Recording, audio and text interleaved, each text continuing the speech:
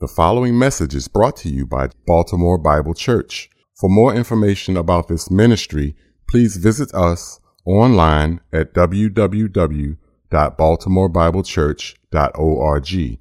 So now let's open our Bibles and follow along as we loose the scriptures and let them speak.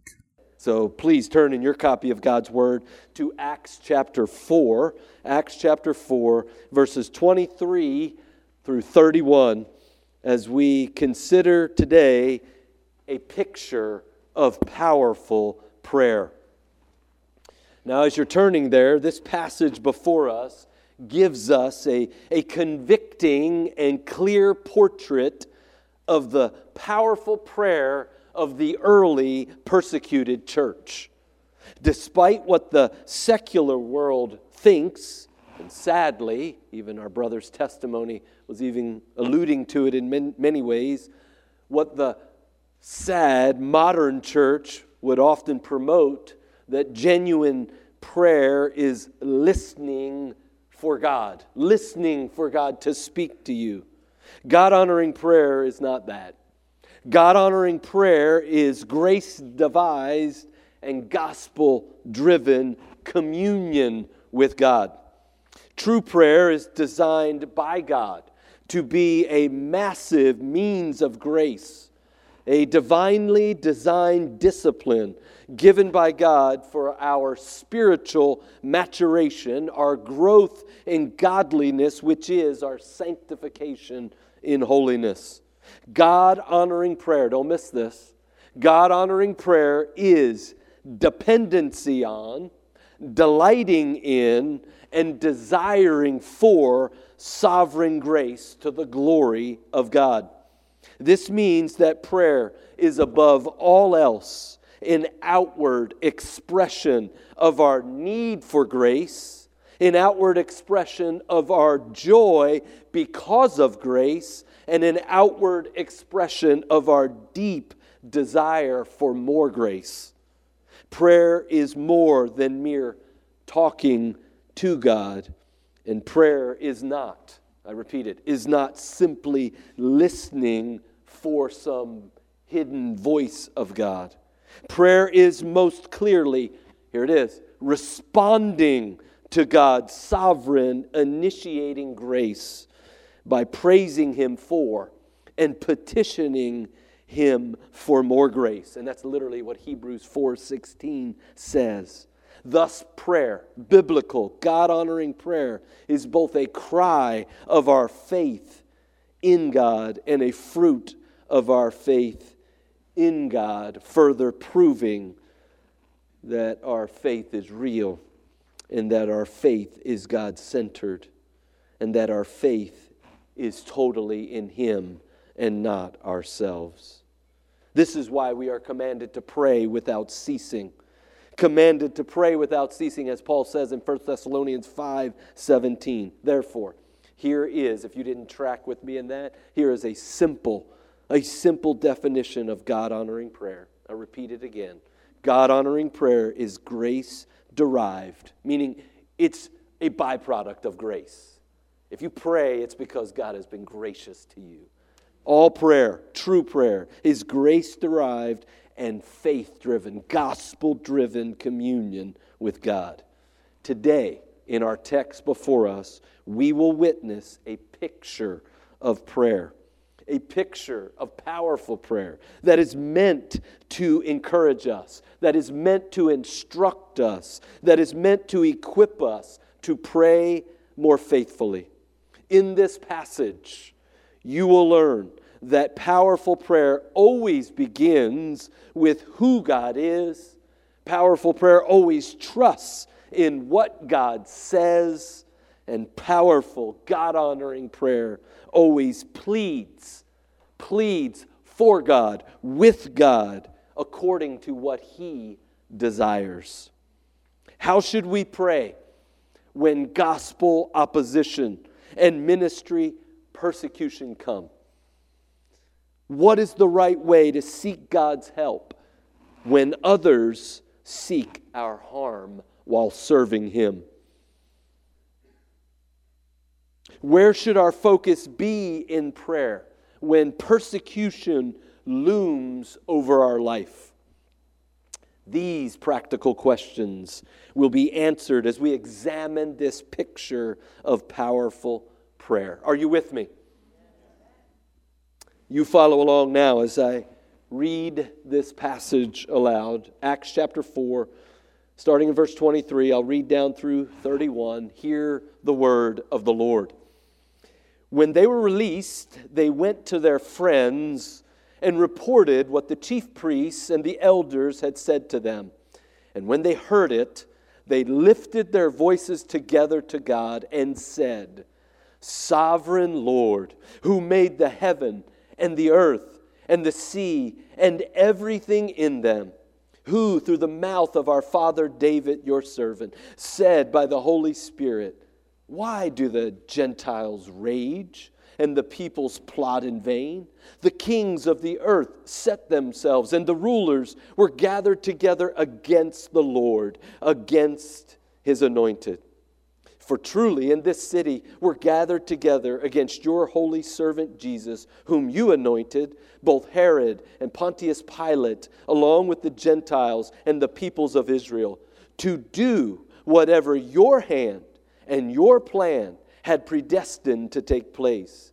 And now, Lord, look upon their threats and grant to your servants to continue to speak your word with all boldness, while you stretch out your hand to heal, and signs and wonders are performed through the name of your holy servant Jesus. And when they had prayed, the place in which they gathered together was shaken, and they were filled with the Holy Spirit and continued to speak the word of God with boldness. Praise the Lord.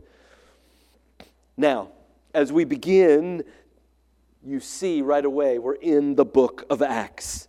This book was written by the Gentile physician Luke and really serves in many ways as part 2 to the Gospel of Luke in providing, you'll remember this, Theophilus, an orderly account regarding the teaching and ministry of Christ and then the apostles and then the early church. Acts, you will likely know this, so as a reminder to encourage us, Acts is historical narrative. It provides us with the powerful outworking of the Word of God as the gospel is preached and the church is birthed and the church grows and the church spreads from Jerusalem, Judea to Samaria and even moves to the ends of the earth. Acts is an exciting book. It's an exciting book as the Word works with great power and the gospel spreads nonstop across the then known world. Here in Acts chapter 4, we are at the very beginning of the church. The church was birthed just a few chapters earlier in Acts chapter 2 at Pentecost. As a matter of fact, what stands before us is don't miss it, the first opposition the church faces as it begins to grow. The church's response to this threat of persecution, it provides us a helpful picture of powerful prayer and really of faithful ministry while living under, in this context, governmental intimidation. There is much in ministry clarity. There is much of practicality here for all of us to learn today. Therefore, in this sermon on this day, I want us to consider three aspects of this powerful prayer so that we might learn how to pray God-honoring prayers while under persecution. Three words to help you track through this narrative with me. Number 1, context. Number 2, content. And number 3, consequence. Context, content, consequence. That's kind of where we're going. We will see the context of this powerful prayer. We'll see that in verse 23. Then we'll focus primarily for the bulk of our time together on the content of this powerful prayer. That's found in verses 24 through 30, and then we'll wrap up with the consequence of this powerful prayer in verse 31. This is a very encouraging passage as it paints a powerful portrait of the early church, don't miss it, on her knees before Almighty God, and thus being used mightily by God. The church is always mightily used by God when the church is humbly on her knees. That's an undeniable fact, traced through Scripture, traced through history, and desperately needed today. May this passage encourage all of us, equip all of us, exhort all of us to do the same. The first aspect we see that we must consider in this text is the powerful context of this powerful prayer. Look now with me at verse 23, and it reads, "When they were released, they went to their friends and reported what the chief priest and the elders had said to them," unquote. Here in this verse, we are forced to consider the context. This verse is literally, we're parachuting into it. We have to understand the context. We don't know what's going on here. So it's imperative that we slow down, I slow down, and I walk us through the context here so that we can rightly grasp and then apply what is going on here. Clearly, a portion of the early church is gathered to encourage and help one another. That's what we're seeing. But who has been released? What has been reported? And why does this matter? This is the context we must establish before we begin to examine and understand the powerful prayer that follows. First, notice this prayer is set in a context of celebration. It's a context of celebration. The context of this passage, now here you go, really begins in chapter 3, verse 1, where Peter and John are heading up to the temple to pray at about 3 p.m. It is there that they meet a lame man that was just alluded to in one of the songs we just sang, a lame man who was about 40 years old and who would be carried to literally the entrance of the temple, one of the entrances, so that he could beg for alms. Upon seeing the man, both Peter and John called the man to look intently at them. They then proceeded to tell him, "Silver and gold we have not, but what we do have we give to you." They commanded the man to get up and walk in the name of Jesus Christ. Immediately, the man who had been lame for most, if not all of his life, he gets up, he walks, no, he runs, or as the song we just sang, he starts leaping for joy, overwhelmed as you and I would have been for what was going on. And he starts praising Yahweh. All the people were watching in amazement and wonder at what just happened. The man rightfully now becomes a leech upon Peter and John. He won't leave their side. He clings to them, and all the people run to them and gathered round them. What does Peter the preacher do when all these people start gathering? He starts preaching, as every good preacher would when he sees a crowd gathered. D.L. Moody did not invent that. Here's Peter saying, we're going to gather a crowd and I'm going to preach. And he sees the opportunity and he preaches the gospel to the people. He passionately explains that what has just happened to this man was not of their doing. They didn't do anything. This was not of their power or their piety. It wasn't who they are. It was all the work of God Almighty through faith in Christ alone. Peter then goes on to proclaim how Christ, the anointed, the Christ, Jesus Christ the Lord, the God-man, they rejected.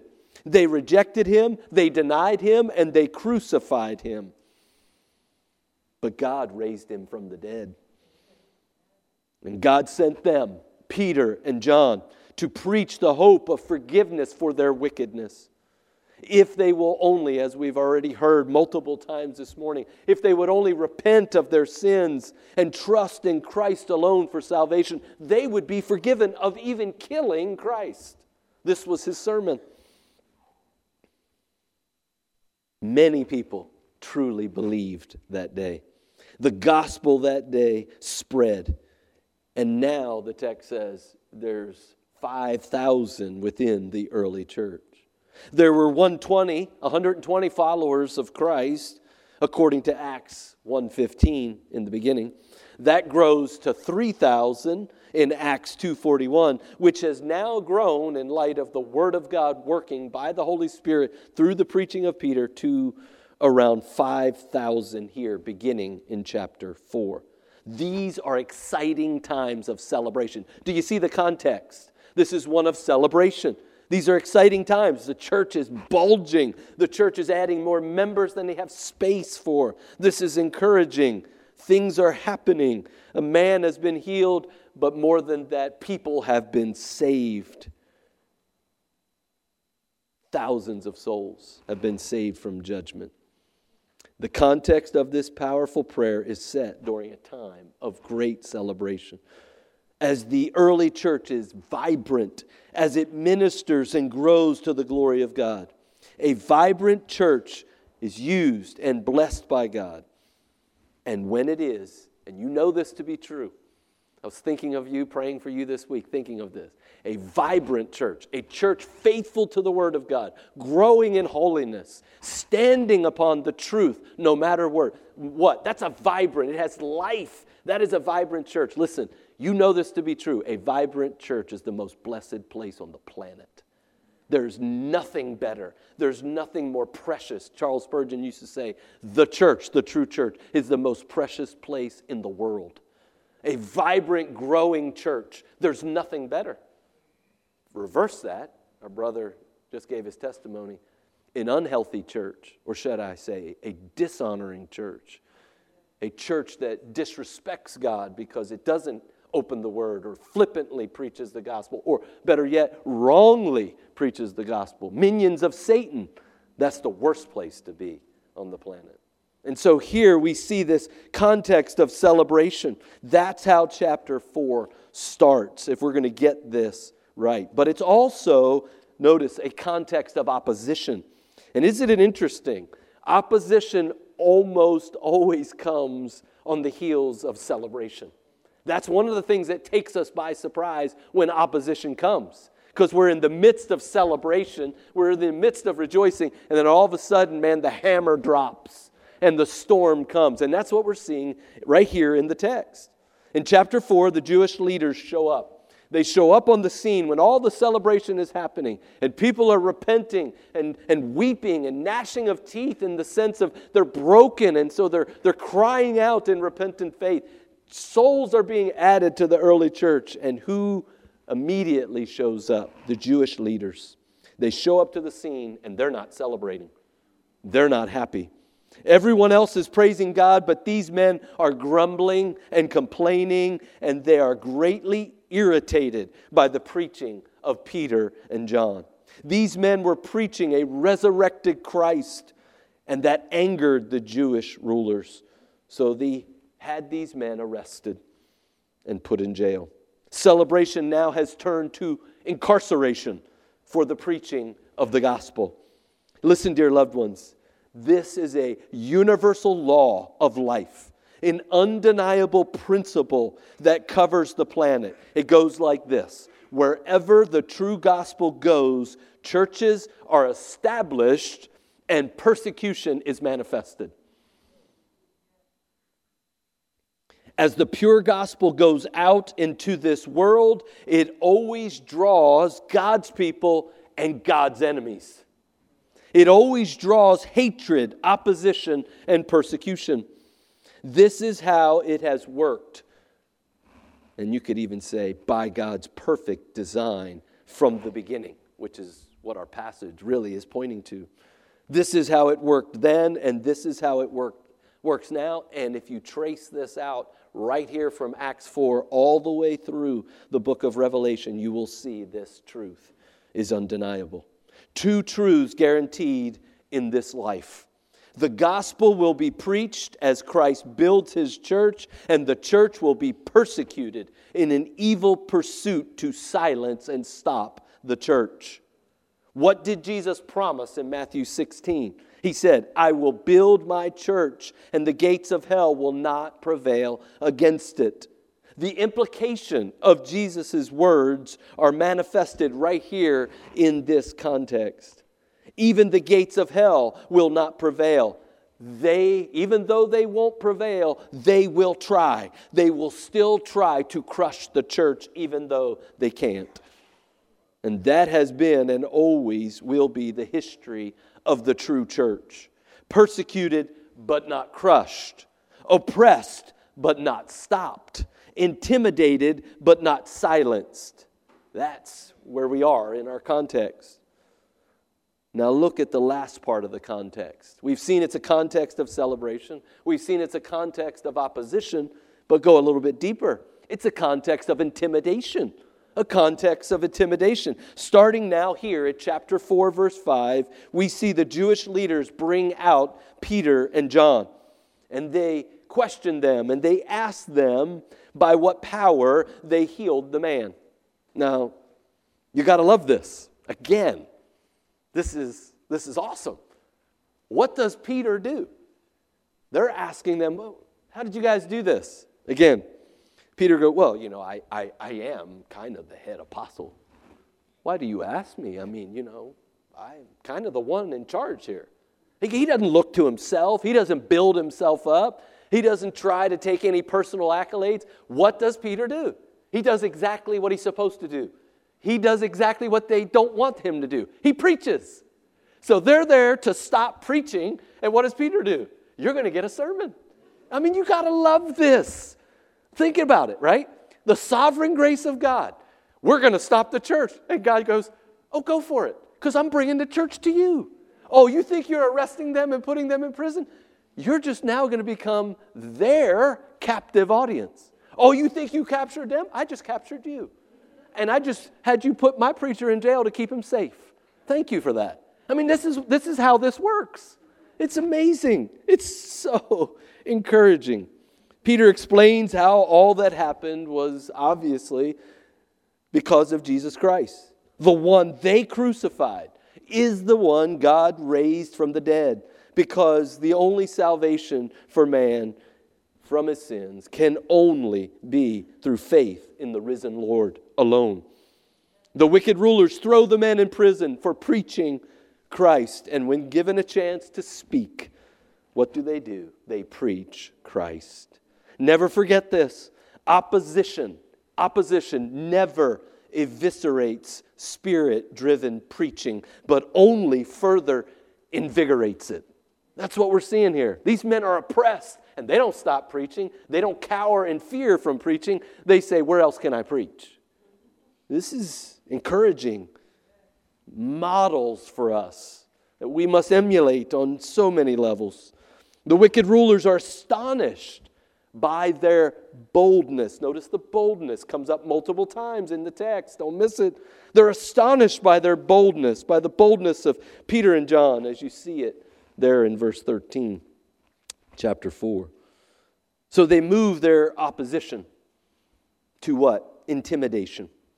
They now threaten the men. You find that threatening in verse 17, verse 18, verse 21. This means they were commanded to completely stop all teaching and preaching in the name of Jesus, verse 18.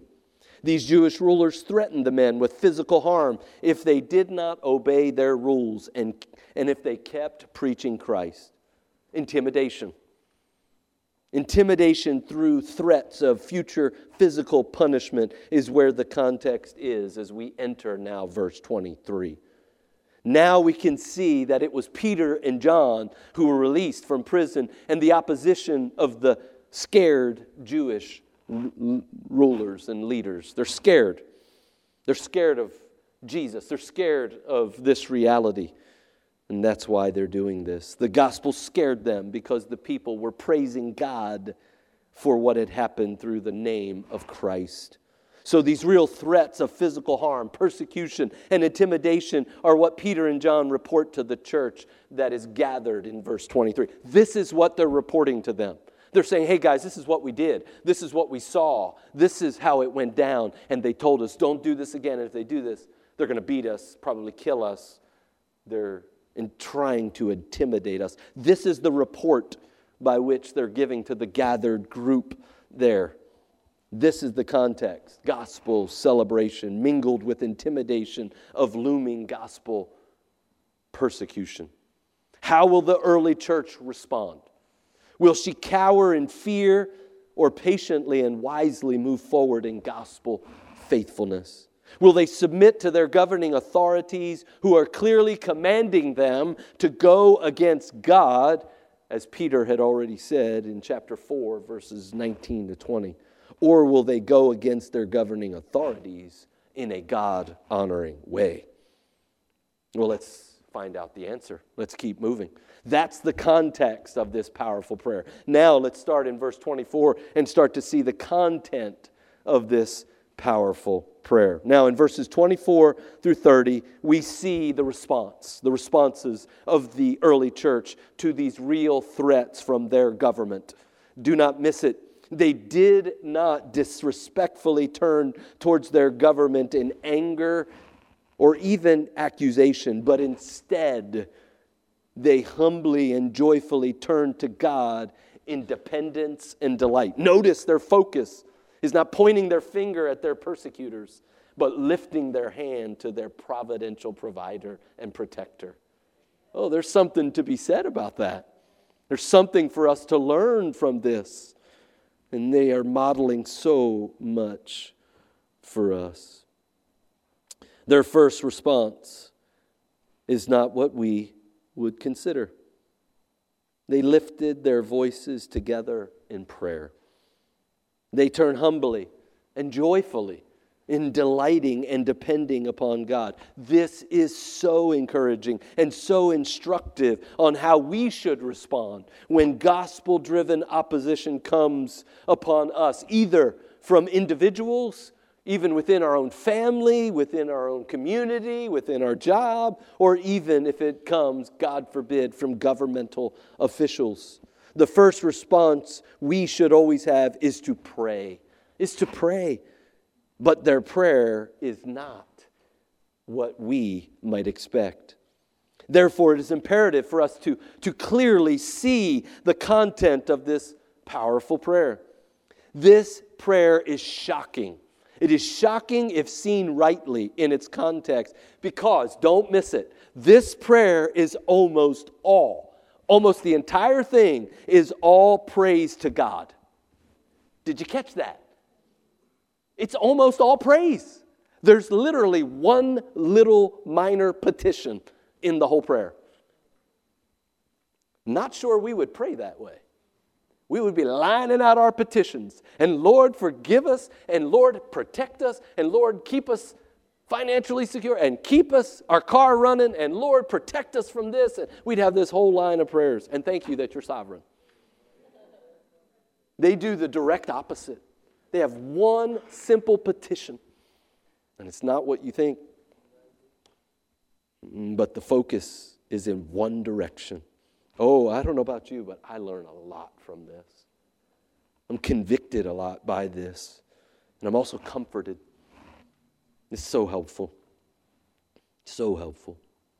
Powerful example for us. First, notice in verse 24, it is a prayer of praise, watch it, for the power of God. This is the content now. We're just going to strip this thing down and try to see it that we might emulate it on all the appropriate levels. It's praise for the power of God.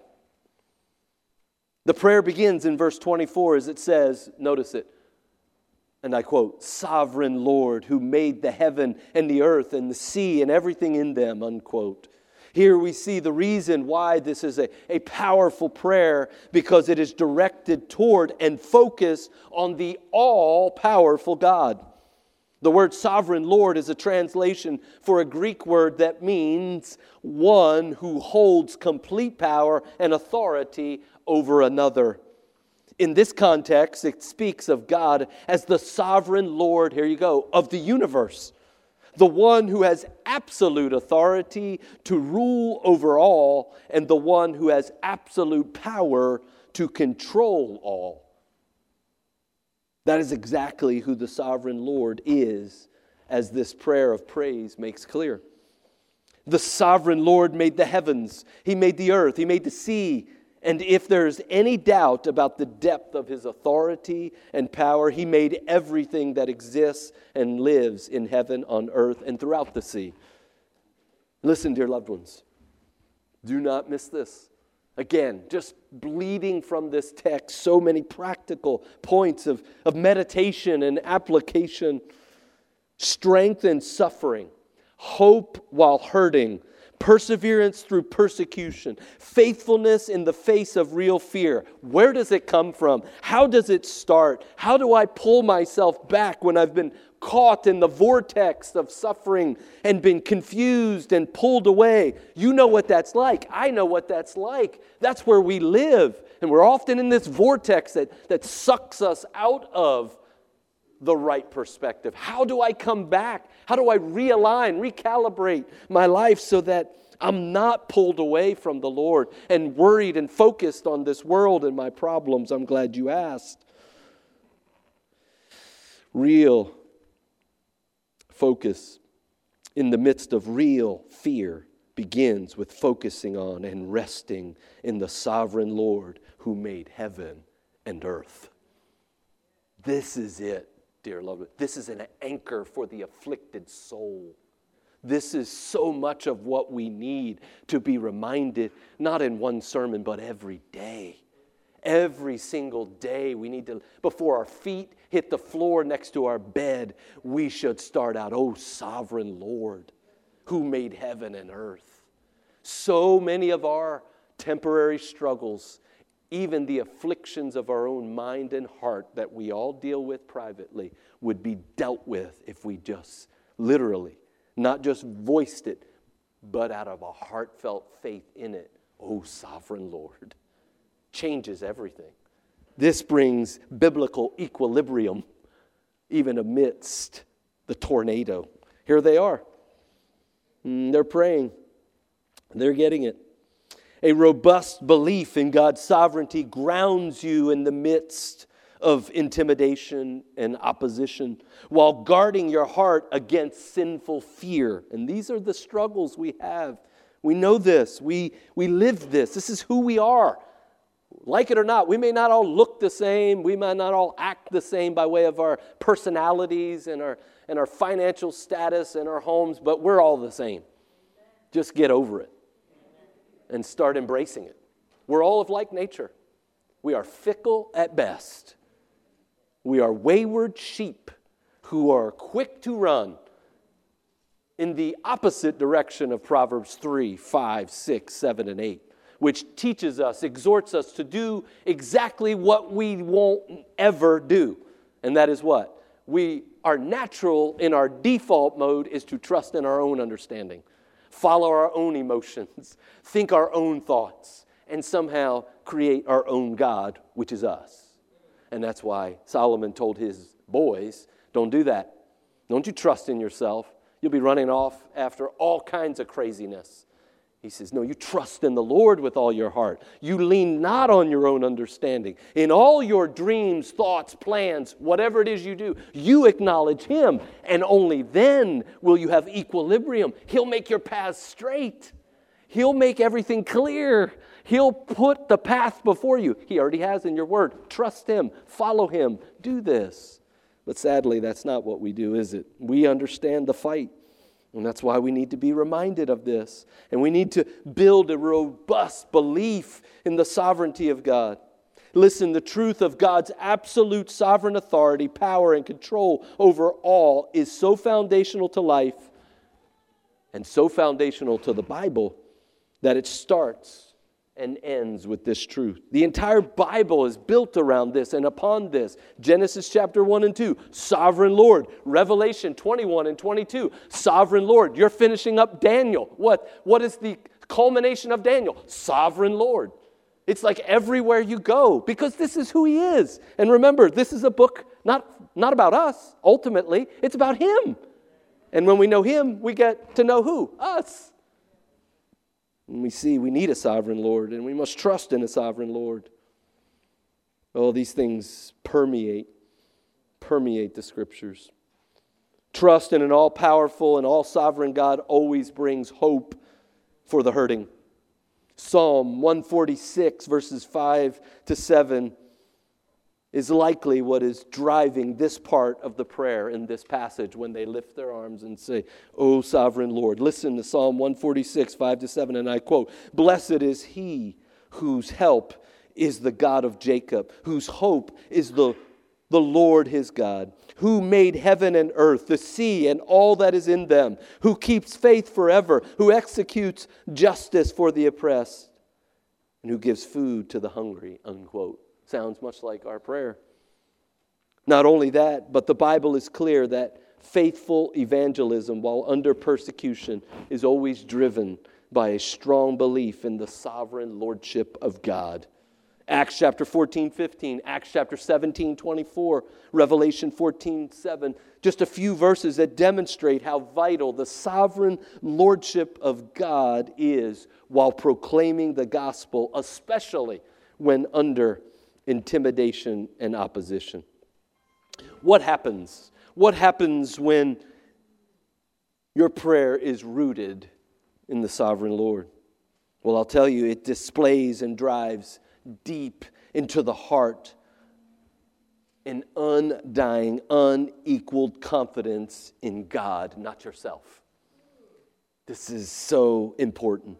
A God who has all power and a God who has all authority to rule over all can handle all my problems and any persecution, any difficulty that comes my way. And he can handle it a lot better than I can. Now I'm not enamored with my problems. I'm not overwhelmed by my problems. Actually, if you get this right, guess what happens? You'll become underwhelmed by your problems. Oh, that's it? He made the heavens and the earth. Cancer? Okay. All right, Lord. Wasn't my plan, so you're in charge. I'm yours. My life is yours. My time is yours. So, Father, this is in your hands. Yeah, I know. How am I going to provide? How am I going to get through this? How am I going to lead through this? I don't know, but Lord, you know. And you're going to give me the wisdom, and you're going to give me the strength, and you're going to give me the ability. So Sovereign Lord, this is you.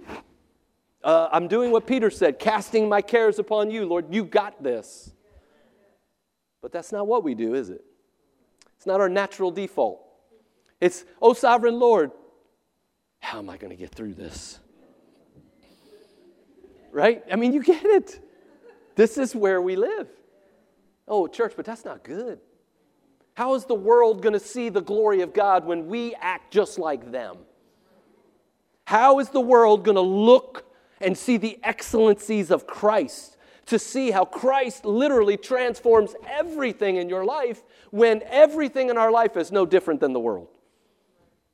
See, that's why we're to stand and we're to proclaim and then we're to live amidst the people. That's why we're to be in the world.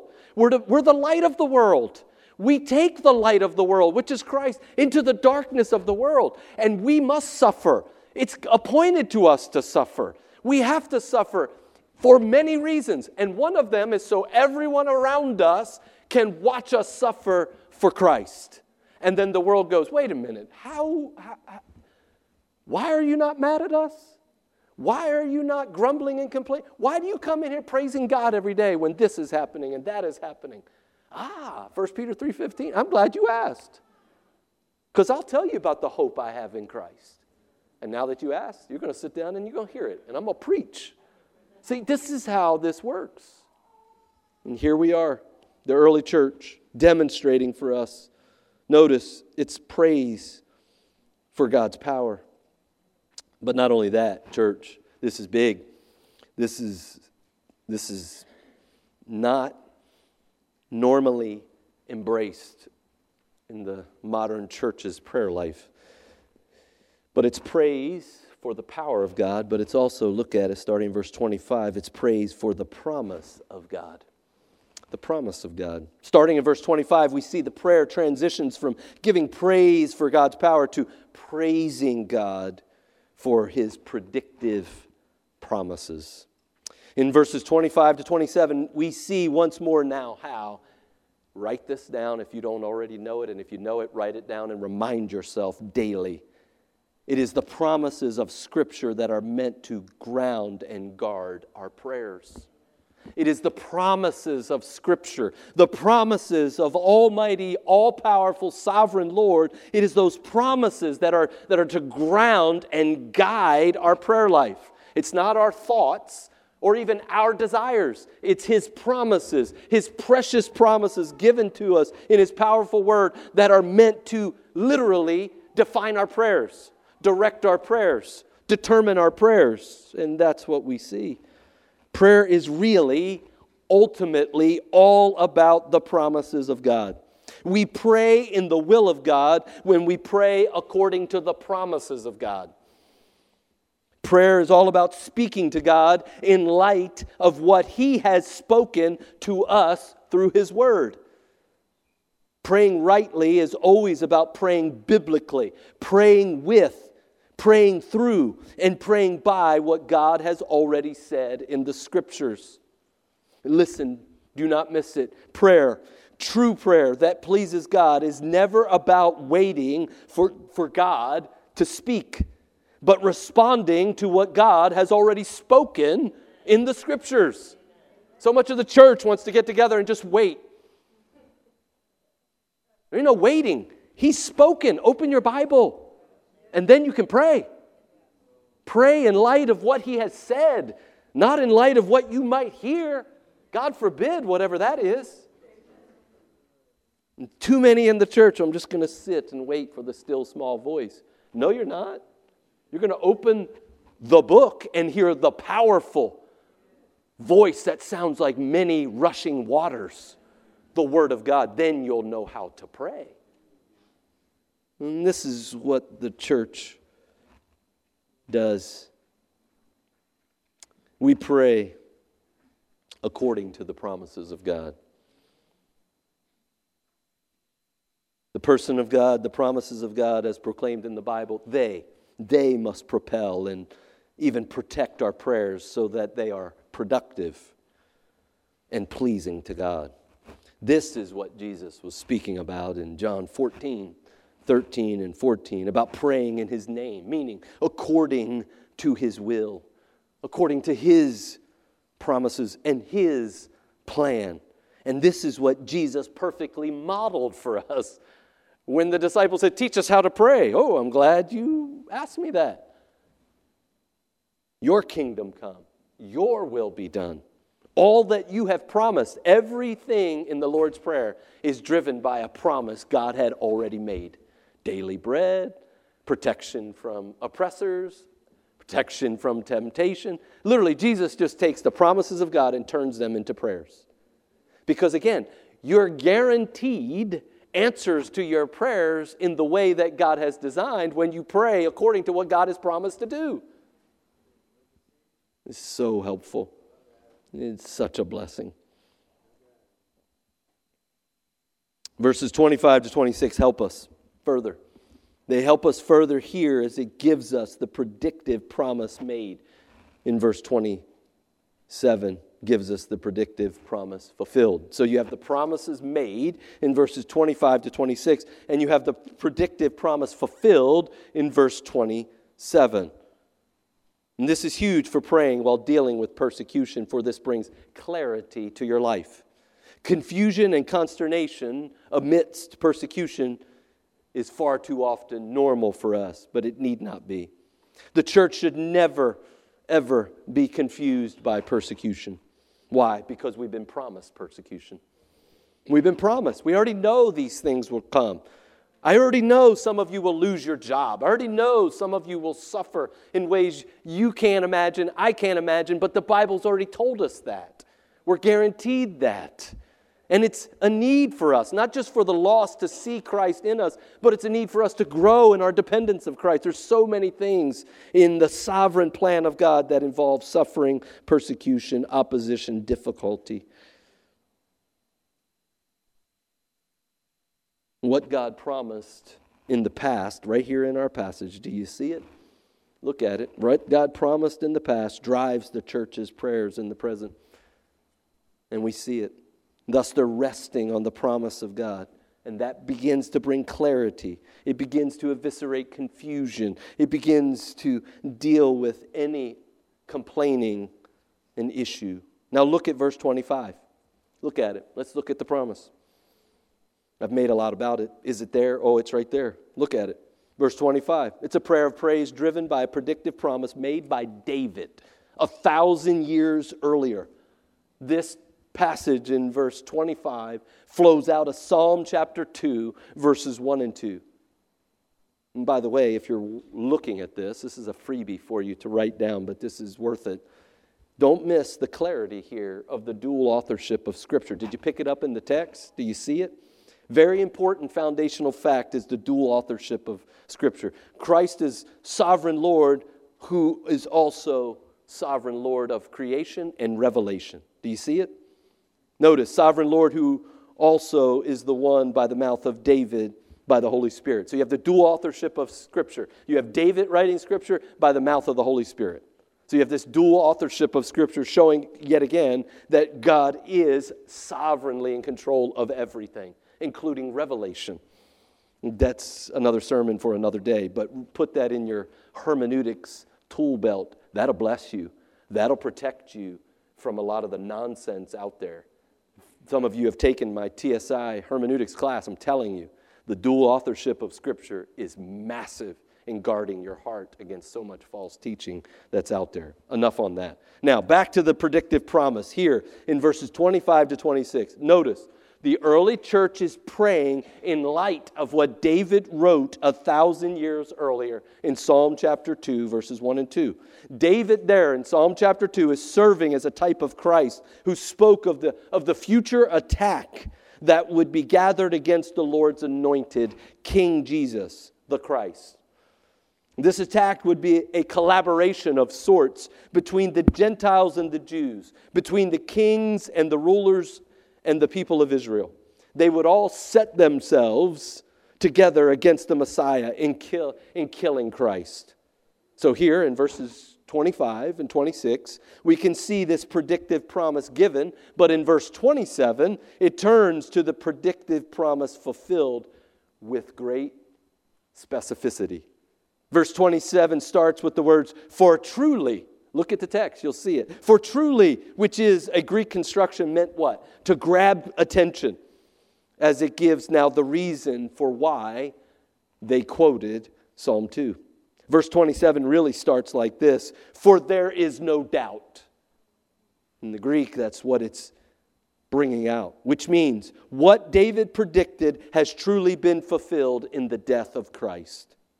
Then verse 27 goes on with great clarity to show the name, I love this, the specificity of the sovereignty of God. Where it's general in Psalm 2, now it becomes very specific, even down to names. Down to names. The people talked about generally in Psalm 2 get given even names, which is helpful. Jesus Christ is truly, now we know, the anointed one mentioned in Psalm 2. Herod and Pilate, clearly the kings and rulers. And the Gentiles, obviously the Romans. And the religious leaders and all the Jews are the peoples who plot in vain. Now we're putting the pieces together from Psalm 2 with great specifics which help us see this even clearer. Amazing when you think about it, how Pilate and Herod were enemies, but their unjust treatment and scorn towards Christ brought them together as friends. Hatred for Christ served as a sinful means for reconciling the rulers of the Gentiles and the false king of Israel. Furthermore, the Jews even partnered with Gentiles in killing Christ, the Romans, whom they hated. And yet, in these minutes of the crucifixion, they were friends. The Gentiles and Jews hated one another, but they had a greater hatred for Christ. Since the early church had clarity derived from the promise of God, they prayed a prayer of praise, marked by clarity, not complaining and confusion. Do you see it? They're not confused by these things. They're not complaining about these things. They understand what went on with Christ is really what's driving what's going on now. And you'll see that as we turn even further. Look at verse 28. You'll see it's not only praise for the power of God, it's praise for the promise of God, but it's also praise for the plan of God. Building off the predictive promises made and fulfilled in verses 25 to 27, now they praise God for His predestined plan. If the power of God brought confidence and the promise of God brought clarity, again, they're not confused by what's happening to them. Again, I have to pause here because this, as a pastor, as a counselor, as a shepherd, as a Christian, as a brother, I see this all the time. Christians confused, dazed, like, why is this happening to me? And that should never be the case. We don't have to like it, and if you do, something's wrong with you. Right? We're not talking about that. We're not weird. We're not masochists. Okay? But we shouldn't walk around and go, why is this happening? No, we know. We live in a fallen world. We serve under a sovereign God who has guaranteed suffering in our life, and that's good for us. The heart is good. The Scripture's clear. We don't run after it because God will bring it in His plan. And that's what they're saying here. They get it. Everything happened just like David said it would. And what you're going to see now is they understand that this all happened according to God's perfect plan set before the ages began, which David proclaimed. It happened to Christ, and therefore it was going to happen to us. See, it gives them clarity. It gives them confidence. But it also brings comfort. Comfort. What do you need amidst suffering, persecution, hardship? You need confidence. You need clarity, but you also need comfort. Comfort that God is with you. Comfort that He hasn't left you. That's why there's so many promises to that fact for us, because we know, God knows our frame and it's but dust, and we need to be comforted by the very presence of God. And so they will be now as they realize none of this is outside of God's control. He's here. This is Him at work. Oh, how this changes everything. They have confidence, they have clarity, and now they have comfort. Verse 28 is undeniable, that all the rage of the Gentiles and all the horrific schemes of the Jews only serve to fulfill and propel the perfect plan of God, as Peter already said in Acts 2:23. Think about it. Who really gave up Jesus? They get this. Who really gave Him up? They say it right here in the text. Who really put Jesus forward to be crucified? This text makes it shockingly clear that all the horror of the cross was really by the sovereign hand of God. This changes everything for them. Because if the ultimate horror of all time, which is the cross, was by and under and over in the sense of through the sovereign hand of God, then this limited horror I'm going through is under His sovereign hand as well. And I can trust Him, and I can lean on Him, and I can look to Him. Octavius Winslow was a faithful preacher in England during the 1800s. And he once rightfully said, who delivered Jesus up to die? Not Judas for money, not Pilate for fear, not the Jews for envy, but the Father for love. That truth of God's loving lordship, His sovereign decree in delivering up Christ, look at it. That's what drives this prayer. That's the doctrinal anchor that holds their emotions in check in these moments. They are like people like us, like nature. Their emotions are being turned inside out. They're facing, listen to the preachers. As a preacher, John and Peter, we're pretty much, that's all we do is preach, and now we're going to die.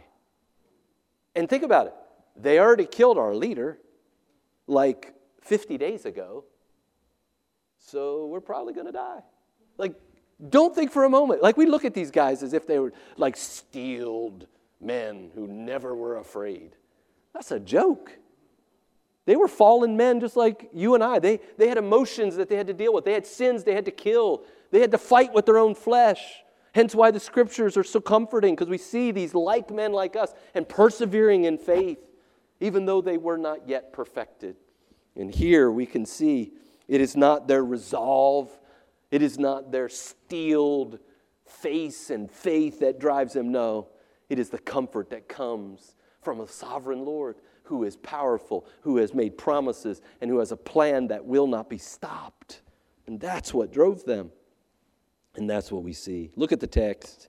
You see the term right there, predestined, and you know this well. You're taught well, and what a joy it is to preach at a healthy church, and what a blessing that is. You understand this. It means to determine ahead of time. It means to mark out ahead of time. It simply speaks here of God's plan in and through Christ that was decided, that was marked out, that was like an architect. He had already drew the blueprint, if you will, before the ages began with certainty. This word predestined speaks of God's eternal, His exhaustive, His unchanging, His unstoppable, His uninfluenced, perfect determination of all things. Of all things. The Bible speaks of the awesome decree of God where He is working out everything that happens according to His eternal plan. Ephesians 1:11. You can see this reality manifested clearly in the narrative of Joseph and his brothers in Genesis 50:20. There you go. Opposition, persecution. How's this going to happen? And Joseph grew from the coat of many colors to the man of God. And when his brothers were scared and had man-centered theology, Joseph taught them well. You think that was you? Oh, you played a part. Your sin. You meant it from a wicked heart. But God is sovereign. He designed that for me, for you, for all of us. And as we know, looking back, for Christ, preserving the line. Sovereign. Oh, you see it. He predestined it. Isaiah declares this truth about God's unstoppable eternal plan many times to encourage His people. Isaiah 46:9-11 says, "Remember the former things of old, for I am God and there is no other. I am God and there is none like me."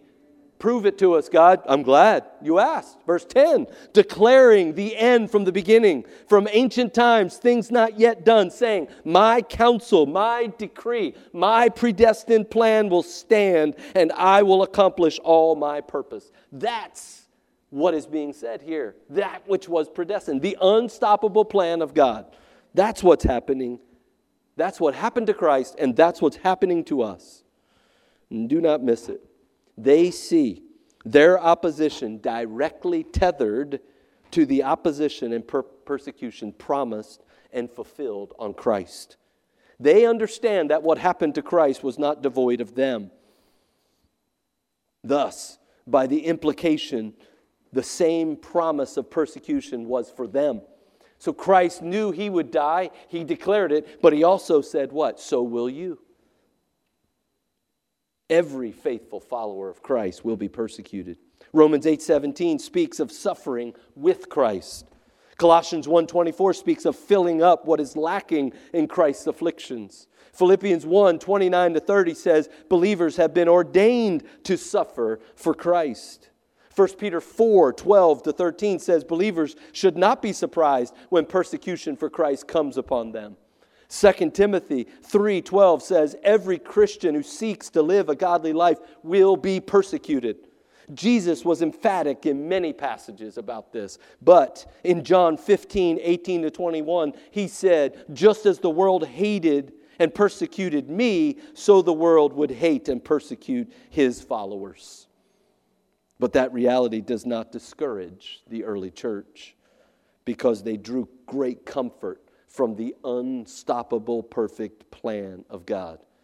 Where even in persecution, where even in opposition, where even in being arrested and being warned and fearful intimidation, they understood God was working. God was working to bring out His glory and the believer's good, just like Paul says in Romans 8:28. Dear loved ones, listen. Grasping this mentally is easy. Grasping this wholeheartedly is a whole nother story. We're watching, and this is appropriate and poignant in light of where your pastor is, but we're watching missions in the global evangelism, the Great Commission fulfillment, continue to shrink every day. The need, if you will, grows every day as our eyes are open to the lost and the reality of the true gospel and how sadly infrequent it is preached. And yet we're watching less and less people desire and even commit to go. And you know one of the reasons, and there's multiple reasons, one of them is fear of persecution.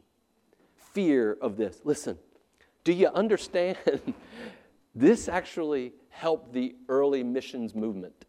So when the early missions movement was really ramping up and you had the Cambridge 7 and the early years of the beginning of missions movement, they had a desire for missions, but guess who it was that held them back? Their parents. And guess why? Fear of going abroad and living their life and being persecuted, being killed, or doing a worthless endeavor by which you're not comforted or financially blessed. You know what changed all that?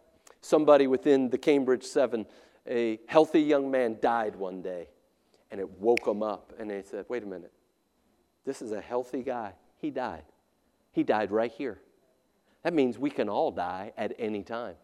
Why would I want to die here in the comforts of the world when I could go over there and serve Christ with my life? They were awakened to this reality. We're all going to die. We're all going to be persecuted. We're all going to deal with suffering.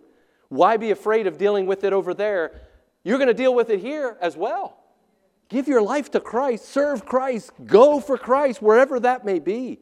But don't let your own thoughts sway you from that. Look at these people. They were not hindered by this. They didn't stop and say, well, we'll just be quiet. We'll preach an ecumenical message. We'll just say it's some nebulous name. We won't use the Lord Jesus Christ. We'll just say God. You know, that reality is pretty big in missions right now. Trying to infect Islam from within. It's a terrible idea.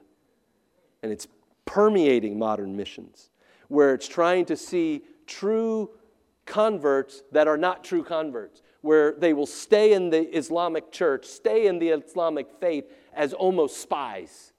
And then they'll go in, they'll worship Allah, they'll continue to worship Allah, they won't use anything, they'll talk about Jesus being the Messiah, but never the Son of God, because that's kind of off with your head. And the idea is then you can actually have impact on them. No, that's not the gospel, and that's not how the gospel works. We go forward, persecution or not, proclaiming the name of Christ. And if persecution comes in the name of Christ, you know what? The Lord will use that to spread the fame of Christ. And that's all my life's about. Whether by life or by death, Paul says in Romans 14. We live for Christ. These early church, they got it. They get it. You can see it. You can see it. Here, we've reached now all of that. And we're still talking about prayer. And I haven't given you one request. Just praise. A lot could be said about that. But I'll move on. Notice the petition. We've seen the praise. Praise for His power. Praise for His promises. Praise for His plan. Now they petition. And look what they petition Him for. Ministry boldness and ministry blessing. By now it should have grabbed your attention that they have been praising God this entire time. What have they praised Him for? It's very instructive. They've praised Him for His person. They've praised Him for His promise. They've praised Him for His plan. And they're not focusing on their real and present problem. It's there, and it's present. It's right there, but they're not focused on that. This is huge in driving a powerful prayer. Do you focus on God's power, God's promise, God's plan, or is your focus on you and your problem? Look at verse 28. As the request is so simple, it's actually almost missed. They say, Lord, look on these threats and cause us to remain bold in preaching the word. Boldness here. Now don't miss it. Boldness speaks of courage. That's what they're asking for. Give us the courage because they don't have it naturally. Do you see it? Lord, we're naturally not bold. We know who we are. It's called humble prayer. I know who I am. Lord, I don't want to do this. I don't want to do it. But Lord, give me the courage. Give me the courage. Give me the confidence. Give me the clarity in the midst of an intimidating situation. Oh, sovereign Lord, please grant it to us. Essentially, they are pleading with God to make them fearless, don't miss it, amidst looming fear. That's why they pray this. If they had courage, they wouldn't ask for it. Again, sometimes we read Scripture so slanted and miss it. No, they're praying for boldness because they need it. And don't miss it. Boldness here. This is huge. Boldness is a God-given grace, not a moral virtue. Did you catch it? Boldness here in preaching the word in the face of fear, i.e. death, i.e. losing your job, i.e. in the midst of dealing with cancer and a physical suffering, or even in the context here, opposition, real life opposition, standing up and proclaiming Christ when all could be lost, that is a grace of God. That is not something that anybody naturally has within themselves.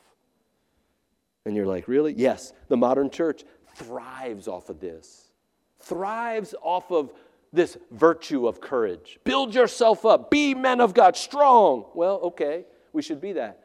But that's not going to come from me. Anything of that comes from me is going to be selfish, self-centered, and fickle. But if God gives me the strength, if God gives me the boldness, if I lean wholly and totally and depend upon Him and not myself. Ooh, if I die to myself, if I slip into the shadows and throw Christ out there and it's just me and Christ and I'm preaching to Him and I'm focusing on Him, then everything else goes away and I have boldness. But I can't do that apart from Him. I can't. I'm speaking personally. I can't. I just had this the other day. Without too many details. I had this comes up where I was thrown in a situation. I really do not like this. But it happens to me from time to time, and I do all I can to get out of it. But I got myself in a situation where I was called upon to preach, and it was not a nice situation because I had to get up behind somebody else that just was not good.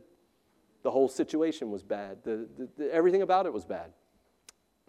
And I'm like, how am I going to get up and not be disrespectful, it's like I'm sitting there. This has happened to me in funerals. This has happened to me in multiple places. And every time it's like fear just takes over me as a preacher. It's like, Lord, I don't want to do this because I know what I'm supposed to do. I know I've got to get up and open the book and bring the word, but it's going to offend. It's going to upset. This is not going to be pretty. And Lord, I just don't want to do this. But you know what? I got to do it. What was I praying in those moments as this person's going on? Lord, give me courage. Lord, give me courage to do what I know I've got to do. Give me the boldness. Give me the conviction. Lord, just do it through me because I can't do this. Listen, that's what they're praying. They get this.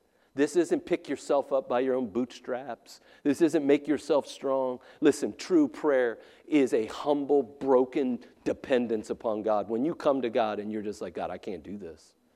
I know I must. You're commanding me to, but God, I can't. Love my wife like Christ loved the church? Are you kidding me? Lord, she's an angel, but I'm a demon. Like, I get it. She's angelic, but Lord, I'm just a selfish sinner. How can I love her like you? Raise my children in the nurture and admonition of the Lord? Father, really? That's more than I can bear in my flesh. But, oh, Lord, you'll equip me to do these things. Oh, Lord, you'll help me to do these things. This is why, George will tell you, this is why we pray nonstop. Because he can't do it and I can't do it. Newsflash, neither can you. And that's why the church must be a praying church. If it's not a praying church, it's not a persuasive church, and it's never a powerful church. You know what it is? A prideful church.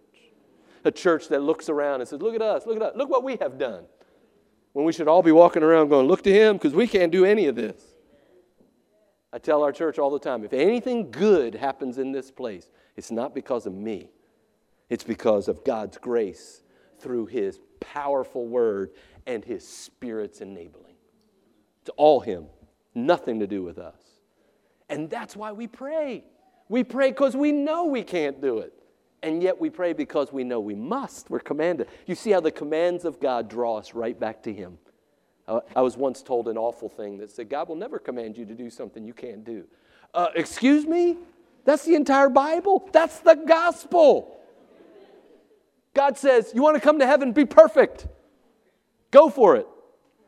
Work your way up to it. But just know this, One misstep and you're going to hell. That's how you get to heaven. Go for it. Newsflash, I'm not perfect, nor are you. But Christ is. See, everything he says, what does it do? It drives us away from ourselves to him. And that's really what prayer is. Prayer is nothing more than the self-effacing, where we just look away from ourselves and we look to him. That's why prayer is often shown with the arms raised in Scripture, right? Because it's I'm looking away from me, I'm looking away from earth, I'm looking to you, Father, because apart from you, I've got nothing, am nothing, and can do nothing. Oh, it's powerful. So here they pray for boldness. Boldness, again, the grace of God, not a moral virtue that you muster up through ongoing practice. That's what the modern church, that's what Joel Osteen, a modern false teacher, will tell you. But that's not what the Bible says. They were bold already, as seen in chapter 4, verse 13. Listen to you, some of you older saints, or whether that's gray-haired like me, or whether that's younger ones who might be older in the faith. Do not miss this. Some of you are held back. Here you go. Don't miss it. Some of you are held back in your growth in Christ because of past victories. Notice in the text. Remember, I brought this out earlier on. I know I preached long, but I brought it out earlier, and I told you, boldness. They brought it out. The Jewish leaders were amazed at their boldness. These were bold men because God had made them bold. But did they walk around and go, we were bold then, we'll be bold later? You see? Been there, done that. I got that, Pastor. Really? I think the Bible warns us, take heed lest you fall. Your past victory does not guarantee tomorrow's victory. Here we see it right here. They were bold. They were bold in proclaiming, bold in declaring, bold in standing for Christ. But their past boldness did not make them prideful. It actually drove them right back to the Lord to pray for the very thing they had just done. Because what they had just done was not of them. And they knew it. They were humble. They were broken. They were before the Lord. This is a picture of what I want our church to be. This is a picture of what I want your church, this church to be. This is a picture of what I want to be. It's so encouraging. They do not pray for personal protection. They do not pray for personal comfort. They do not pray for anything other than the boldness to continue preaching the word. Holy boldness. Holy boldness to proclaim Christ with courage in the face of persecution. Praying for personal courage, don't miss it, instead of personal comfort. Ouch. I think if we're honest, in the quietness of our hearts, most of our prayers are driven more by a desire for personal comfort. Not here. They knew what preaching Christ would bring, and it wouldn't bring comfort. It would bring condemnation, and it did, as almost all of them died, including Peter, and John was exiled because they wanted to kill him, but they couldn't. We've seen the context. I told you we would labor longer on the content, as we should. And now finally, just as we wrap this up, consider the consequences now. What's the results of this powerful prayer? Well, notice just three things, and we'll wrap this up. Three truths right here from verse 31. You see it right there in your text. Notice, number one, they pray in the name of Christ to the glory of God the Father in utter, total dependence upon His sovereignty and His sweet Scriptures, the promises and plan of God. And what happens? The power of the Spirit. Notice it right in the text. The place shakes. The power of the Spirit of God. The entire place shakes. It's showing what's going on.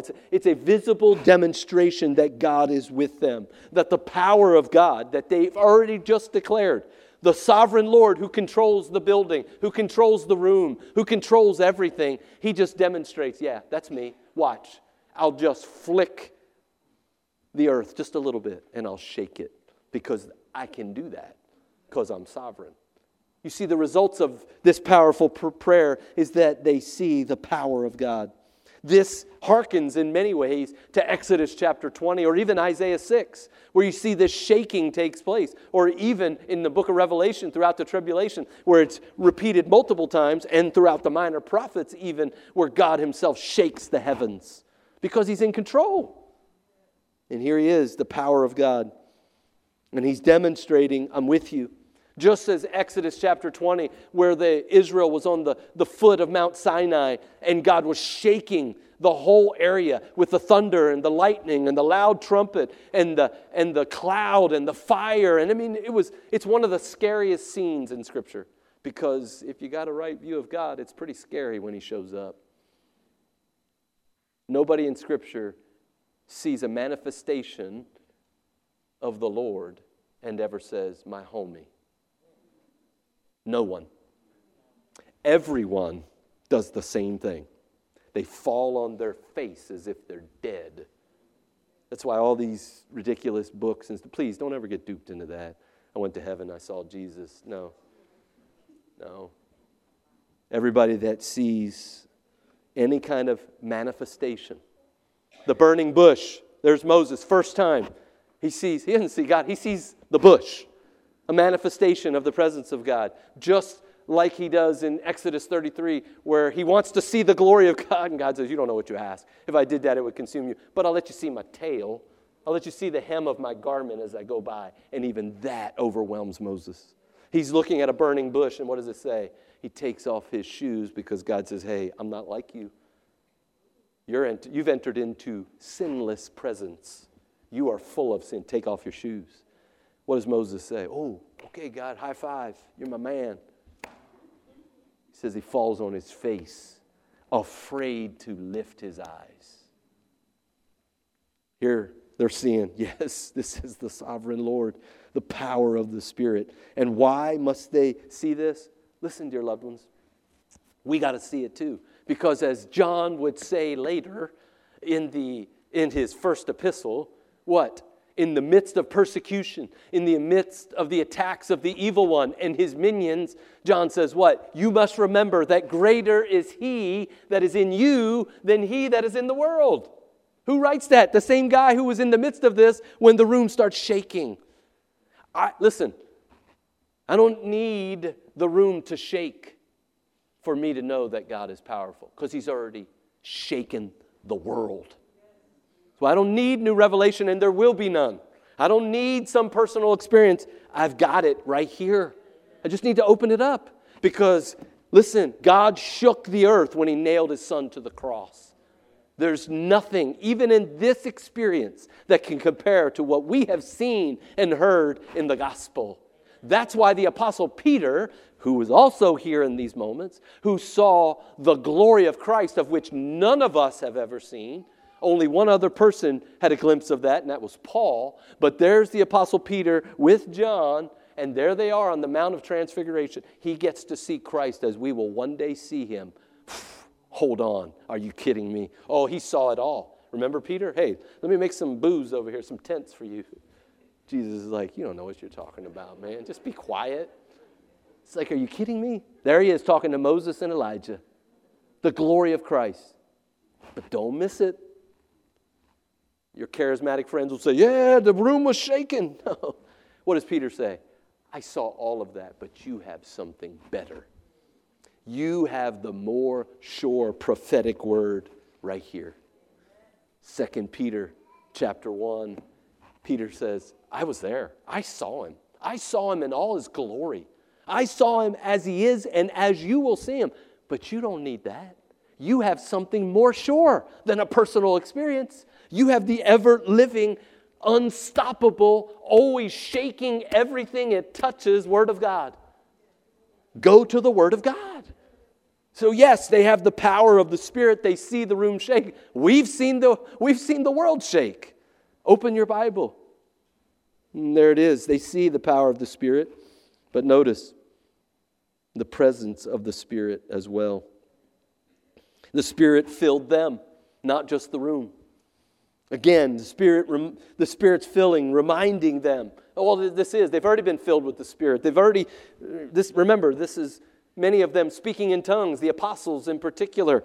And there they were, this reality of the Spirit coming and indwelling the believer.